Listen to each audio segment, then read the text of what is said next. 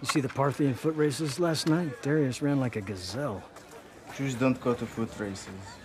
Your old friend Simon himself used to run the wagering tables. We're not friends. Next. Okay, fine. So you did not go to the races? You stay home? I went to see my mother. Ugh, that would put me out, too. She asked when you're going to give her grandchildren? She didn't ask. I thought your parents don't speak to you. I had questions I couldn't ask anyone else. A mother of a son with talent like yours should be proud. She's ashamed that I could use the talent that God gave me against God. Next.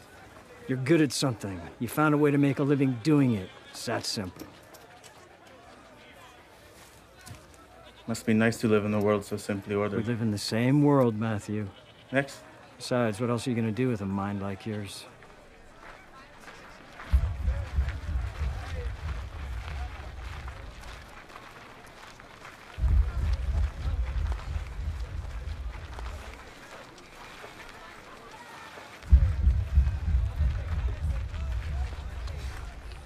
Matthew.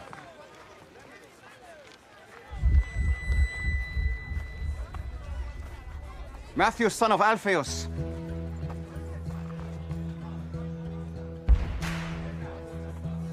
Yes. Follow me. Me? Yes, you. Whoa. What are you doing? You want me to join you? Keep moving, street preacher. Do you have any idea what this guy's done? Do you even know him? Yes.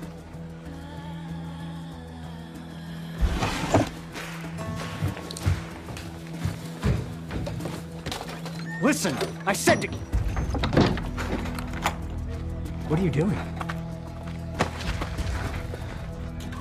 Where do you think you're going? Guys, let me go.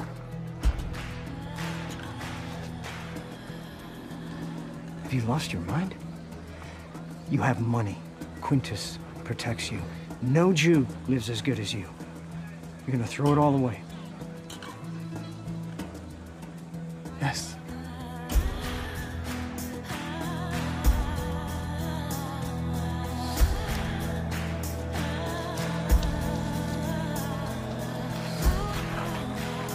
I don't get it.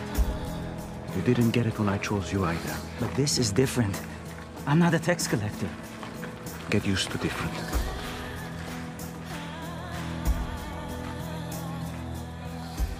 I'm glad we passed by your booth today, Matthew. Yes. Shall we?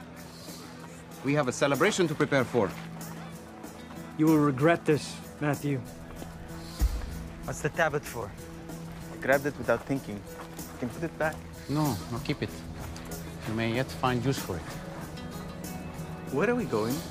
A dinner party. I'm not welcome at dinner parties. Well, that's not going to be a problem tonight. You're the host.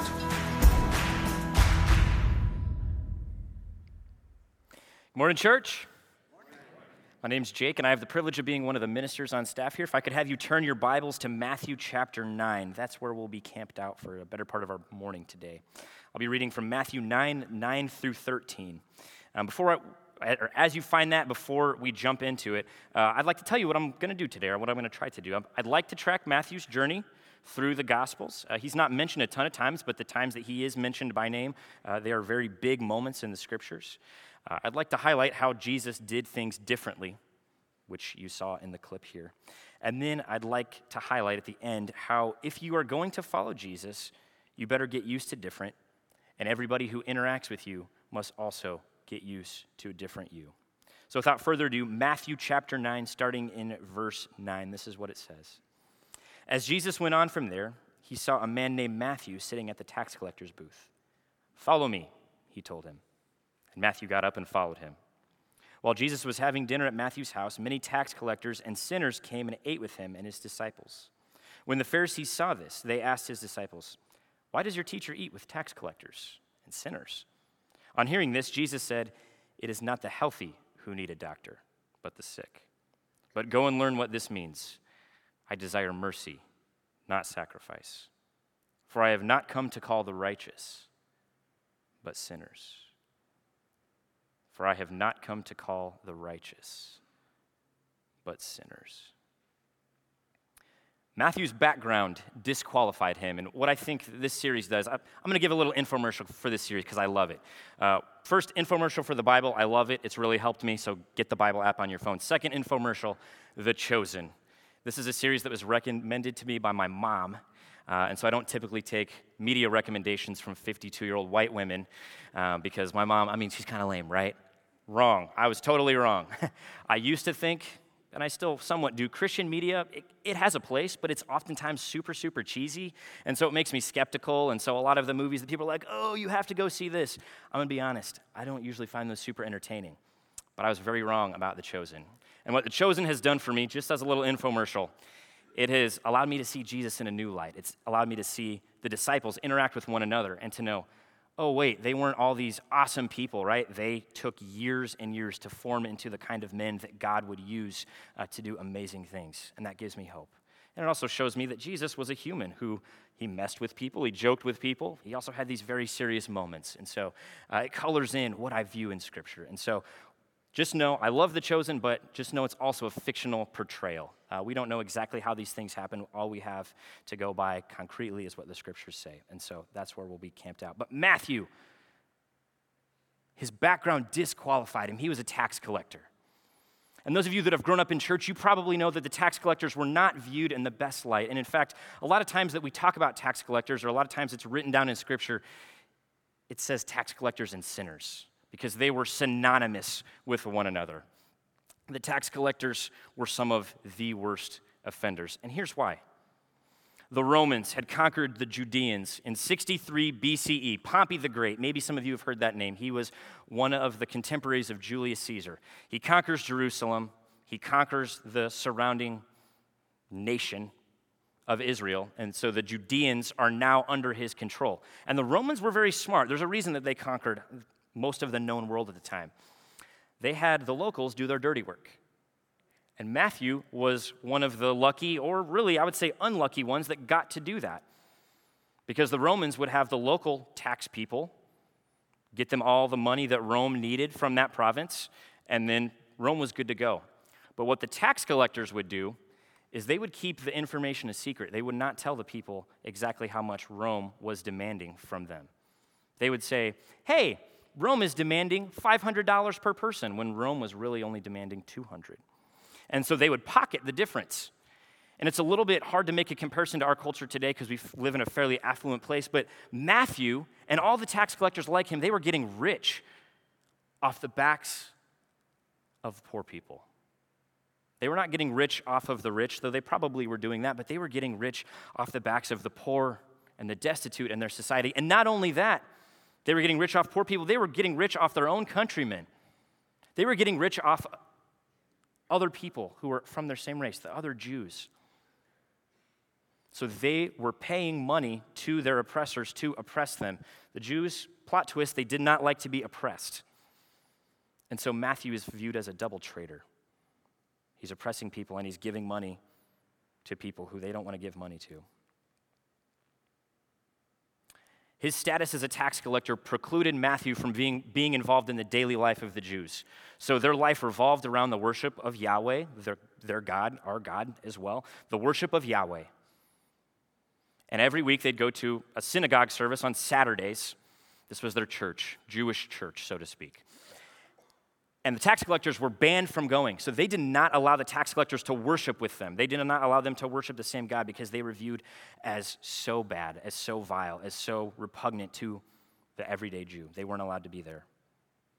They were considered disgraces to their own families. If you watch The Chosen, like I would highly recommend you do, you see that Matthew's family doesn't really talk to him. They say, you are no longer a son of ours. They kick him out of their family life. And in Jewish history, these types of people were actually disqualified as witnesses in court. They were viewed as so untrustworthy that they could no longer give testimony about things that were going on. And we see a little bit of this in Peter's indignance, right? Peter's the one that talks to Jesus and says, do you know what this guy's done? This is different. My life is different. I was a fisherman and I was still a sinner, but this guy, he's so much worse. Jesus tells him, get used to different. Get used to different. A second point today is this. Matthew responded to Jesus' call, and we have many instances in Scripture where Jesus calls people and they accept his call. But we have several instances in Scripture, and there are probably many, many more that are not described in its contents, where Jesus called somebody to follow him, and they didn't do it. For whatever reason, they had all these other things that they were letting go that they could not let go. But Matthew, he had a lot of money. He had a lot of power. He let it all go, and he followed Jesus. And we see quickly in the Scriptures and even here that Matthew's influence on the people that hung out with him, the other tax collectors, other quote-unquote sinners, the people who probably used Matthew, that he probably used as well. These were the types of people that hung out with Matthew, and Jesus, instead of rejecting them, dined with them and dined with their disciples. And that was repugnant to the Pharisees, to the teachers of the law. They said, Jesus, why are you dining with tax collectors and sinners? And Jesus said, I have not come to call the righteous, but sinners. And the ironic thing was the people that were asking Jesus that question, these Pharisees, these great people on the outside, are the worst of sinners on the inside. So Matthew responded to Jesus' call, and it changed him, and it changed the trajectory of his life. The next time we see Matthew mentioned by name, it's when Jesus sends out his 12 disciples. Matthew 10, so if you just flip the page in your Bible, Matthew 10, verses 1 through 8. Jesus called his 12 disciples to him and gave them authority to drive out impure spirits and to heal every disease and sickness.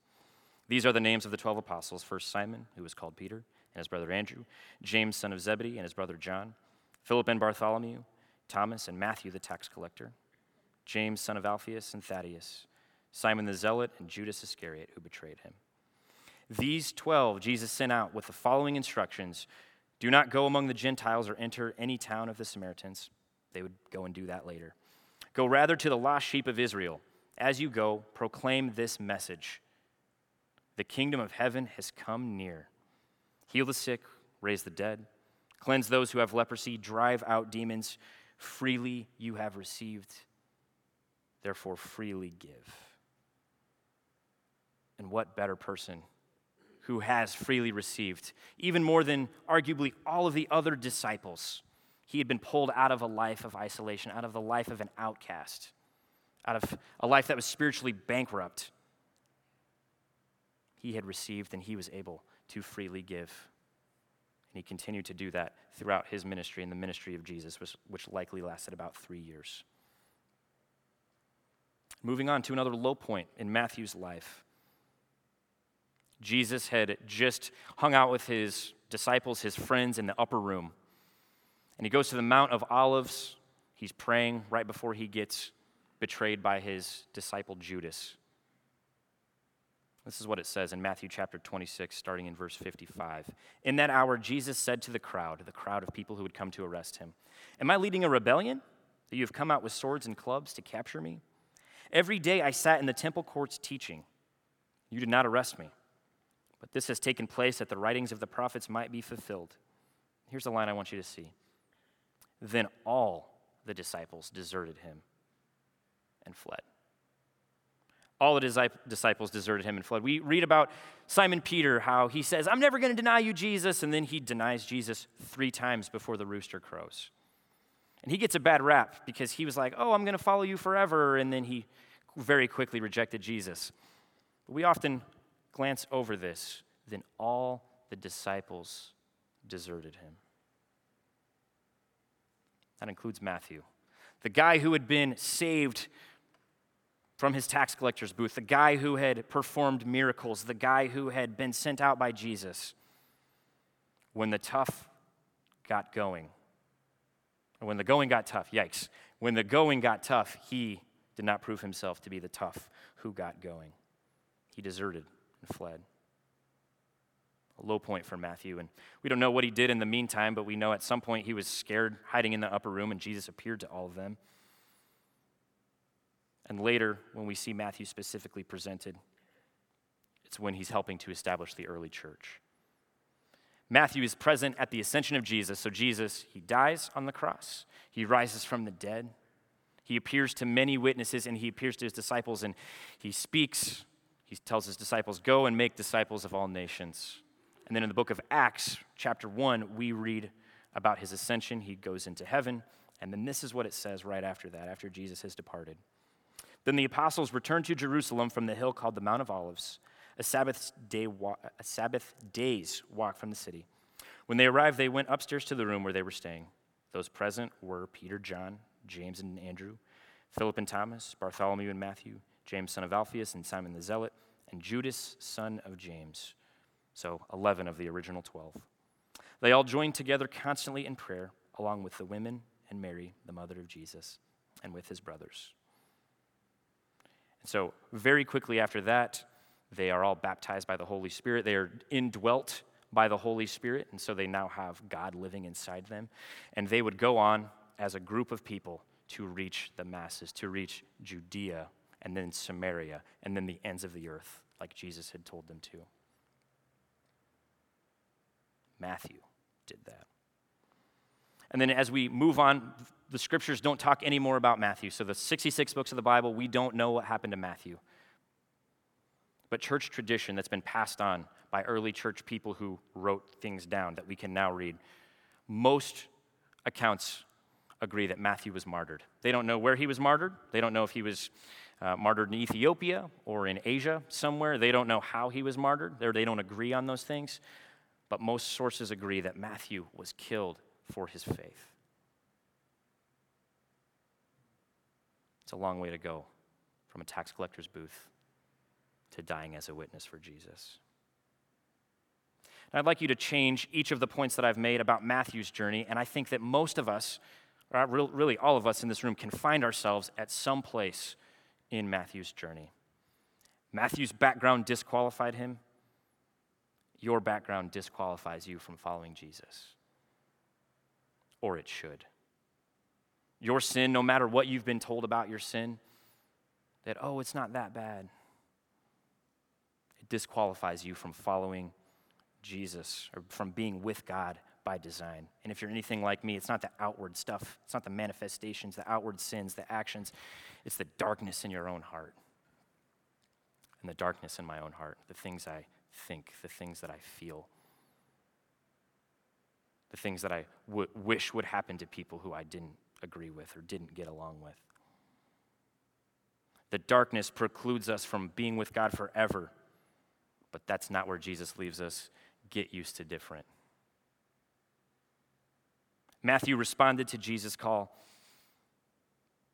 And my guess is that most of you in this room, you've responded to Jesus' call at one point. That's one of the reasons that you might be sitting here.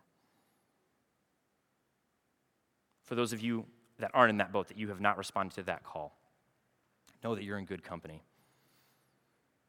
Jesus welcomes you no matter your background, no matter the things that you have said, the things that you have thought, the darkness in your heart, the things that you have done, the people you have betrayed. That's what's so scandalous about grace. And now, Jesus doesn't excuse the implied sin of Matthew, the things that Matthew was doing. He didn't say, hey, come follow me, keep living the same way that you were living before, just in my name. No, he calls him to a radically different trajectory of his life. No longer does Matthew need to live a survival life, but Matthew gets to live a kingdom life, and that looks very different. If you have accepted Jesus' call to follow, has that changed who you are? Has that really changed who you are?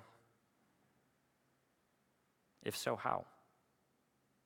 Matthew journeyed with Jesus for several years, and most of us in this room also find ourselves having journeyed with Jesus for a certain amount of time. It could be 3 years, it could be 30 years. For some of you, it's probably close to 90 years you've been walking with Jesus. And sure, we've tried to be faithful to a certain extent, but when it comes to Jesus' call on our lives to take up our cross daily and follow, we're not so sure that the Bible is for us in that. Sure, we've accepted Jesus as our Savior, right? We say, hey, Jesus, thank you for saving us. We submit to you. We mentally assent that you have saved us, but we have not made Jesus the Lord of our lives. We have not made Jesus the boss. I would argue that there are probably a lot of people in this room, and I was there more recently than I care to admit.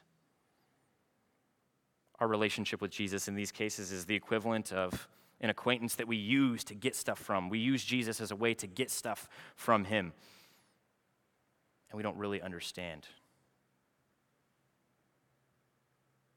We believe that our faith is more about us.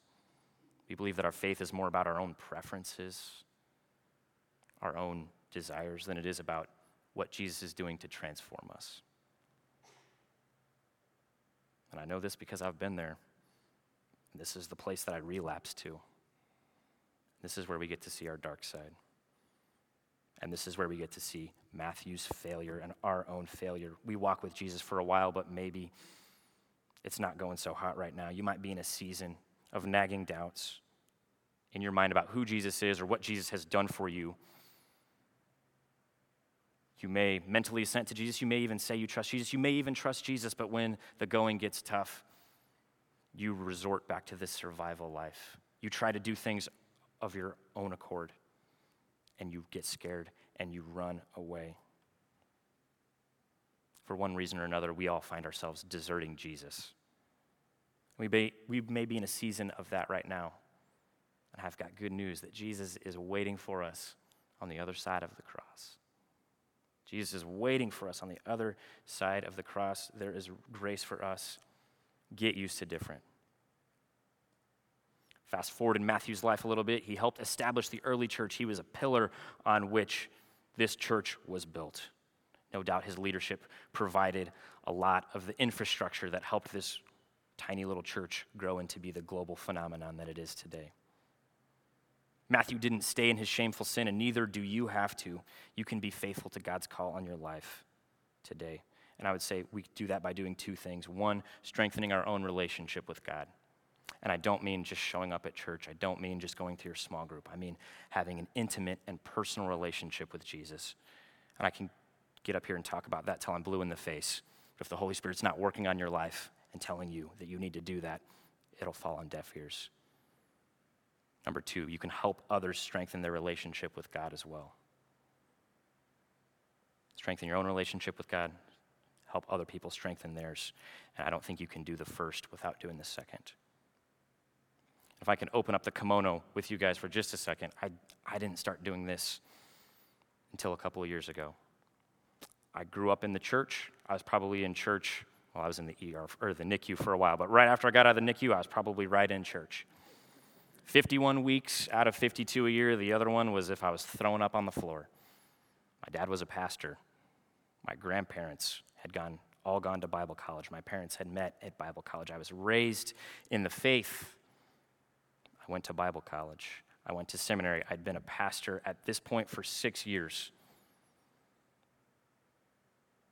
And I hadn't really taken the challenge of making disciples seriously. My faith was all about me. And it was not for a lack of training. God knows I had heard so many sermons on that. It wasn't for a lack of effort from people pouring into me, my parents, my grandparents, other people in the church. It's that my heart wasn't ready for it. And I just want to venture a guess that that's probably a lot of you in here. That Jesus has transformed you and you work on that personal relationship, but you've never taken the step to help pour into somebody else.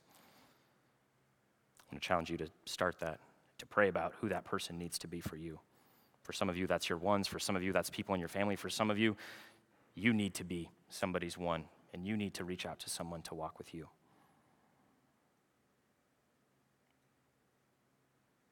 I'm invited. Me of all people. Me of all people. If you knew the darkness in my heart, if I let the darkness come out to the people that I love the most, sometimes I don't think they'd want to be my friend. But if I'm invited, me of all people, to be a part of this amazing team that Jesus established so long ago, then you are also invited to be a part of this team. Get used to different. Matthew likely died for his faith. You can die to yourself daily. Now, there's this whole thing going around when I was growing up in youth group. It's like, would you be willing to die for Jesus today? And they'd create all these crazy scenarios for someone who grew up in a town very similar to Fishers and to Carmel. Well, if someone walked into your super safe school, or someone walked into your super safe church, or if someone walked into your super safe neighborhood and they put a gun to your head and said, if you love Jesus, I'm going to kill you. Do you love Jesus? Would you say yes? I got to the point where I was like, yeah, I probably would. And honestly, most of us probably would. I mean, it was a weird analogy that my youth ministers were using, but very poignant. The reality right now is that we in Hamilton County, and people watching online, doubtful that we are being faced with a regular persecution where we are going to be asked to die for our faith in a split-second decision. Some people are, but probably not us. But the people who were martyred in church history, Matthew included, they weren't martyred because of a split-second decision that they made. They were martyred because they consistently, day after day, made decisions on behalf of their faith in Jesus, and year after year, that challenged the powers that be. They were killed because they caused a disruption. Are you willing to cause any kind of disruption as you follow Jesus? Are you willing to cause a disruption in your own life or the lives of those around you? I'm reminded of the quote from George Washington to Alexander Hamilton in the Hamilton musical, which is awesome, a little crass, but awesome. Washington says this: dying is easy, young man, living is harder. Dying is easy, young man, living is harder. It's comparatively easy to make a single decision for your faith than it is to make decision after decision after decision after decision to follow Jesus consistently. It's hard to make decision after decision after decision after decision that will cultivate the kind of life that God has for all of us. It's not only about salvation, it's about sanctification. This idea that we become closer and closer to God as we become holy. His best life involves daily dying to ourselves. Get used to different. So why did I decide to teach about Matthew in the new year? It's January 1st, 2023. Why do I pick this text? I complained enough about the last two texts that I've gotten, so they're like, hey, pick whatever you want. Why do I pick Matthew? To start the year by calling attention to the fact that grace is for everybody, even those of us with the darkest hearts. And also to start the year with the encouragement that this is a journey. And those of you who are younger, or maybe those of you who used to be young, so everybody. You're constantly told, hey, get better, stronger, smarter, faster, do all these things and progress at a faster pace so that you can get ahead. And I subscribed to that for a long time. I'm like, why is this not happening for me? Why are these disciplines that I'm trying in spirituality, why are these not landing for me? It's a process. It is a process and is a time-consuming process, and it's a journey. And so have encouragement that this is a journey that we are constantly going up and down on. It's a journey where we must prioritize our habits, our New Year's resolutions, our New Year's goals. What is 2023 going to be for all of us venture? These are noble goals to have, to redo your habits, whether or not they relate to faith. These are noble goals, but I want to call attention to the fact that if these goals don't bring you closer to Jesus, then they're basically pointless. Your renewed commitment to read the Bible in a year, that is awesome. I love that, and I have a million suggestions for you. But if it's not bringing you closer to Jesus, it's just useless knowledge. Your recommitment to praying 5 minutes a day, 10 minutes a day, an hour a day, that is awesome. But if it's ultimately not bringing you closer to Jesus, it's fruitless. Your goal for the year to get better, smarter, faster, healthier, prettier, funnier, slimmer, wiser, insert your comparative term here. All these things are good goals for us to have. But if it's not getting us closer to Jesus, it doesn't matter. If we want to get closer to Jesus, we must be willing to think and to feel and to act differently than we have before. We must get used to different. So make your resolutions this year. They're not bad. Resolutions can help. But if you're going to follow Jesus, get used to different. If you're going to follow Jesus, you better get used to a different you. And I'm not saying this abrasive person, yeah, I'm different now, so get used to it. I'm talking about the new you. It's going to be more loving, more joyous, more patient, more kind, more good, filled with self-control, filled with gentleness, more faithful. If you're going to follow Jesus, you better get used to different daily habits. If you're going to follow Jesus, you better get used to different people. Because I've been here 6 months. You guys are weirdos, okay? I love you. But there's a bunch of weirdos in here. Get used to different. If you're going to follow Jesus, your friends better get used to different. If you're going to follow Jesus, your husband or your wife better get used to different. If you're going to follow Jesus, your children, your grandchildren, some of you, your great-grandchildren, better get used to different. If you're going to follow Jesus, your coworkers, your clients, your boss, they better get used to different. If you're going to follow Jesus, your neighbors better get used to different. If you're going to follow Jesus, venture, your ones better get used to different.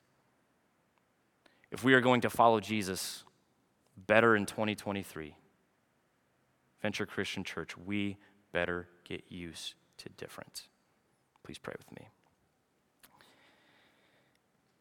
Dear Heavenly Father, I just thank you for this day. God, I thank you for who you are, the identity that we find in you. And God, we thank you for the example that you have set for us, and also the people that you have recorded in your scriptures to encourage us, to challenge us, to show us that there is a different way to live. God, give us the grace that we need to see others like you see them, to see not a tax collector, but to see a saint who has been saved by your grace. Give us the grace for ourselves to see ourselves as saints who you have saved, who you have called worth it. God, we thank you for the example of Matthew. We thank you for just his faithfulness to you up until the end. God, we thank you for sending your son Jesus. It's in his name that we pray all these things. Amen.